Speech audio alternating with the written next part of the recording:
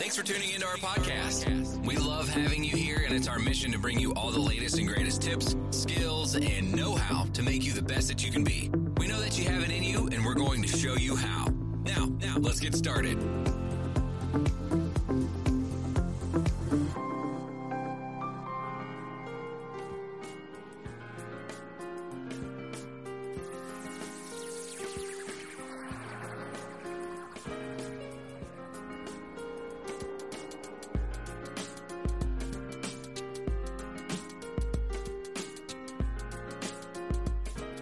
Well, hi again, everybody, and welcome back to Anti-Bullying 101. My name is Jim Burns. I am a retired high school principal with over 40 years of experience. I am the author and designer of the Bully-Proof Classroom, a graduate course that gives my students permanent help, not temporary relief. And that has been my passion over the years, dealing with this epidemic of bullying. And my job is to inform parents, teachers, administrators, and even students about the things they can do to help stop bullying in their school, their classroom, and in the community. Today we're going to be talking about parents and how the words of a father do truly make a difference.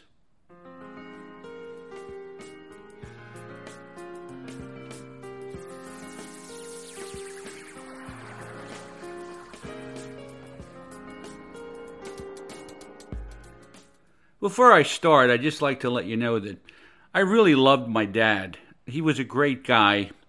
He was a World War II veteran. He came home from the service pretty well beat up with malaria, and he had tuberculosis, and he had a variety of other ailments.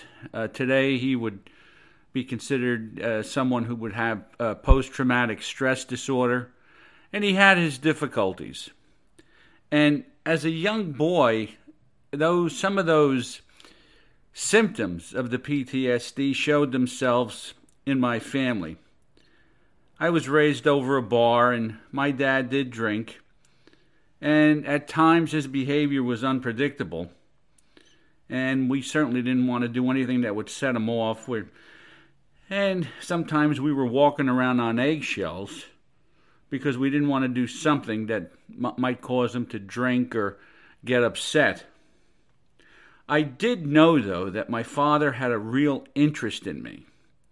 He wanted the best for me. He had a hard time expressing how he felt.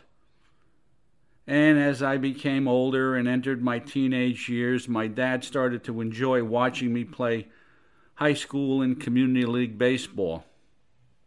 He would go to my games, leave alone when the game was over. I usually went out with my friends or something. And he would say very little to me about my performance. You know, I never really expected him to say anything, so I was never disappointed. During the summer of 1971, I was 16 years old. My first cousin Jim and I spent a lot of time together at each other's houses. We played baseball and we hung out with other kids. I enjoyed the visits, and so did he. He was an only child, and I was the only boy in my family. We had a lot in common. And during this time, we were pretty good friends. My cousin was good at baseball, but not quite as good as I was, and he certainly was a true fan of mine, though, and he was a rooter. He enjoyed watching baseball, and believe it or not, he enjoyed watching me play. During one of those visits, I had a scheduled game. I had to be at the game early, so my dad and my cousin came later. During the game, I had 3 hits, including the game-winning hit. I was a catcher, and I threw out 3 runners trying to steal second base. I had a great game. I really did. When the game was over, my dad drove my cousin back to his house, and I went out with my friends, and we hung out together. I got home later that night, went to bed. It was the summertime. I got up early and left the house. Now, the normal routine was that my mother would open the bar in the morning. My father would sleep a little later and then relieve her in the bar around maybe 11 o'clock. He would work until about 4 in the afternoon and then come upstairs and take a nap. I can always remember him sitting in a recliner, napping in the afternoon. He really needed the nap. He was in his late 50s and had to be ready to work the night shift. That afternoon, I returned home around 5 o'clock to find my father in his recliner, but he was awake. He jumped out of the chair like he had a spring under him. He ran over to me and hugged me hard and said, "I was so proud of you last night." I thanked him, and I felt him squeeze me like he never did before. I felt the warmth of his body, but even more felt the warmth of his words and probably his heart. And I do want to share something here. My father would come upstairs and basically put on soft clothes or maybe even pajamas when he took that nap in the afternoon. And he was a pristine dresser. He always had starched shirts and shine shoes. He always looked really good. He also had a tie tack he wore in the center of his tie, which was a diamond tie tack, and it looked great on him. The point that I'm making is my father felt like he had to be dressed in order to make those statements to me. It wasn't a casual thing. It was a very serious thing to him, for him to let me know just how proud he was of me. I'm in my 60s now, and I still remember the hug and those words. Sometimes parents can say so much to kids about their performance that it could almost seem like white noise. You know, every kid is awesome. Every kid is great. Every kid gets the trophy. But the bottom line is the right words, spoken, fitly, and placed right, can make all the difference in the world. Most kids know their parents are going to speak well of them, strictly because they're their parents. But sometimes kids can get a false sense of their abilities when their parents go overboard with the praise. But the right words of praise and encouragement, as in my case, at the right time, can change a child's life. In my case, my dad didn't offer a lot of praise. As a matter of fact, he was pretty critical at times. I will tell you this, though. This experience was life-changing for me.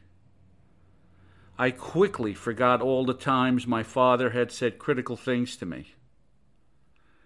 It seemed like just that one statement changed my life and helped me realize that my father truly loved me, and he wanted the best for me, and he wanted to encourage me. But for some reason, he just couldn't find the words at times. Now, as a father myself, I have the power to determine how my children view themselves. A father's words truly do make a difference. My name is Jim Burns. You've been listening to Anti-Bullying 101. My website is www.bullyproofclassroom.com. When you go there, please check out the resources. We have online courses there. We have a store there that you can take a look and browse through. Great articles, a lot of information to deal with anti-bullying. And always remember, as parents, you have the same power that my father had. You have the same power to stop your kid if he's a bully. You have the same power to encourage your son or your daughter if they're being victimized. And you certainly have the power to let your son or daughter know that it's important to stand up and stick up for kids that are being bullied, and to take the time to offer words of encouragement to their friends and their classmates. My name is Jim Burns. You've been listening to Anti-Bullying 101. Please do take the time to subscribe to my podcast. I think you're going to find a lot of great stuff here.